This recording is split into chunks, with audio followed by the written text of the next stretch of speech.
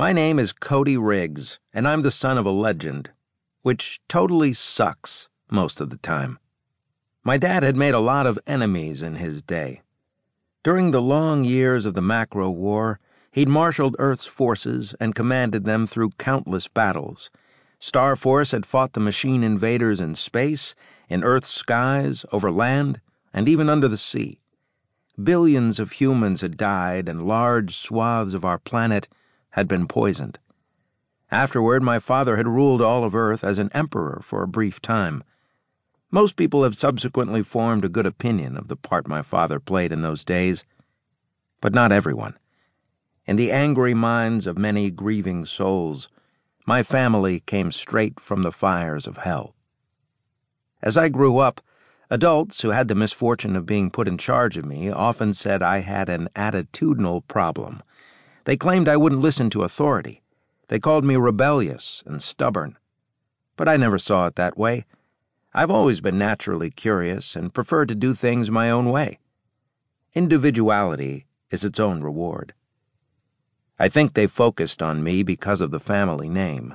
Anything I did was scrutinized more than it would have been for a normal kid. Like I said, it kind of sucked growing up in my dad's shadow. If there was one thing that was cool about having Kyle Riggs as my dad, it had to be the opportunity to meet interesting people.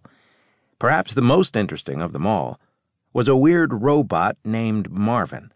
He was an eccentric metal creature my dad had built a long time ago. No, that's not quite right. Marvin had pretty much assembled himself from the very beginning. I was a kid when I first met him, about 8 years old. The first thing Marvin did was make a big deal about how I was a genetic combination of my parents in appearance. I had skinny arms, tan skin, big eyes, and dark hair that was cut short. Marvin had come to stay with us for a few days in September, and although he wanted to live in our house, and I'd even offered to share my room with him, Jasmine, my mom, wouldn't allow it.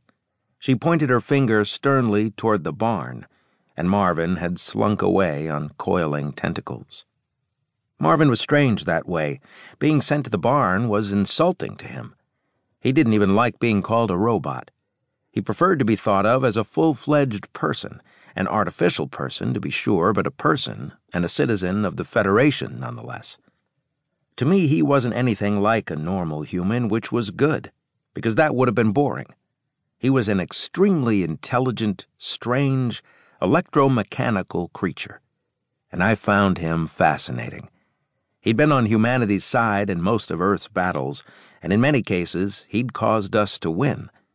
It was well documented that Marvin had saved our collective butts on more than one occasion throughout history, but it was equally true that he'd nearly triggered our extinction on less happy days. As I said, an interesting guy. Marvin's one and only visit to my family farm lasted about 2 weeks. He spent most of that time in the barn he'd been assigned to, but he came out now and then to wander around the property. One crisp fall morning, as I left the house and walked toward the school bus stop, I noticed Marvin going for one of his seemingly aimless walks. Suddenly, he returned to the barn and entered, moving quickly. Not thinking much of it, I kept heading toward the school bus. Many years later, I can still see the events that followed in my mind. The bus had pulled up and was idling, waiting for me to board. The vehicle hovered there, not 10 inches from the ground. It was maybe 100 feet ahead of me, with the wavering, bluish light of an energy field flickering underneath it. The idling propellers caused swirling eddies of dust to form.